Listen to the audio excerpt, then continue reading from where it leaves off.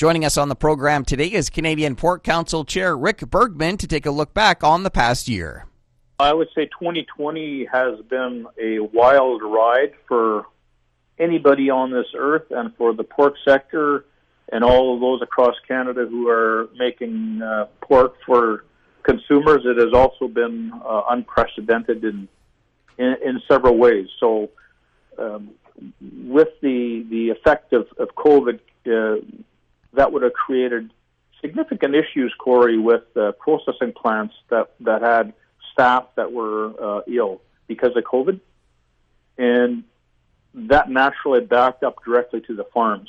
So that was a problem, because when you have product that is ready to go and you can't get it sent to market, that creates unnecessary or unfortunate backlogs that producers have to deal with one way or the other. So because of that, there's been, I would say, the processing sector has been working well together, because there's been product from animals, being moved to different processing plants to accommodate that challenge.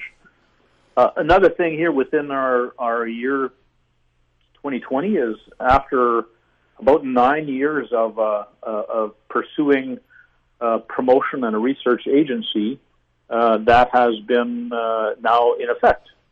So what that does is it primarily provides promotional and research funds on imported pigs and pork coming into Canada from around the world. So that's a good news story for pork producers, and again, it enhances R&D and promotion of the product that we produce. Within all of this, the challenge of sustainability is always on the table for discussion around our board table.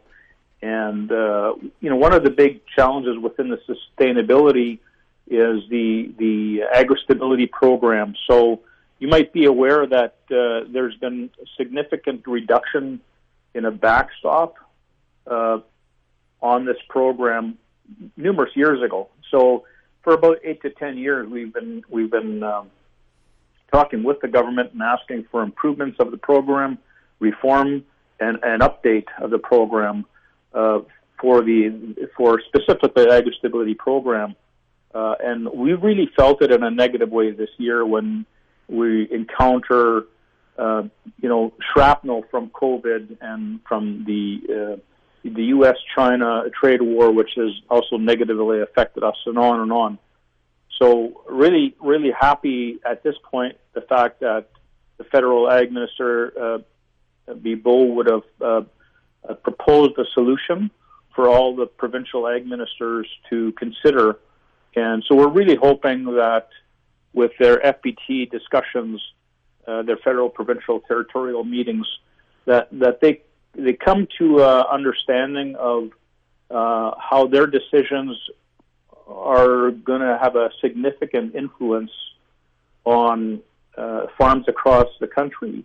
And that also means the commerce that these farms start in small communities and in some large centers as well.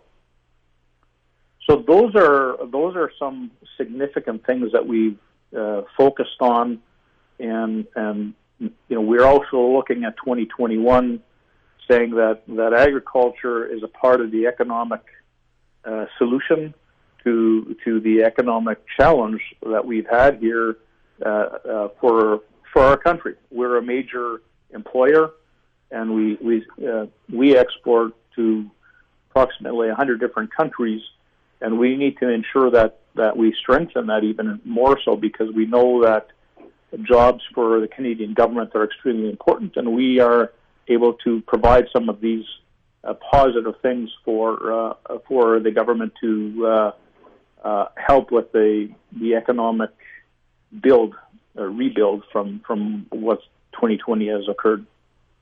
Rick, talk a little bit about African swine fever and the impact that has had, I guess, around the world this past year. Right. So ASF, African swine fever, is a major risk to the Canadian sector, and it's been impacting many different countries around the world. So we've worked double time to focus on prevention, because we know that if and when it does come to our country, it'll create a devastating effect, again, to these thousands of farms across the country and the communities that they support in different ways. So we've got have had some good discussions with the Department of Agriculture as well as CFIA, and they fully understand the risk and the opportunity to focus on prevention in regards to the ASF program and so on. So that's a to be continued a discussion with our government. And again, our focus is to do whatever we can here to prevent anything that would create a catastrophic effect like African swine fever. That was Canadian Pork Council Chair Rick Bergerman. That's it for the Prairie Ag Wire for today. If you have any questions or opinions to share, send them to us by email, thefarmdesk@goldenwest.ca.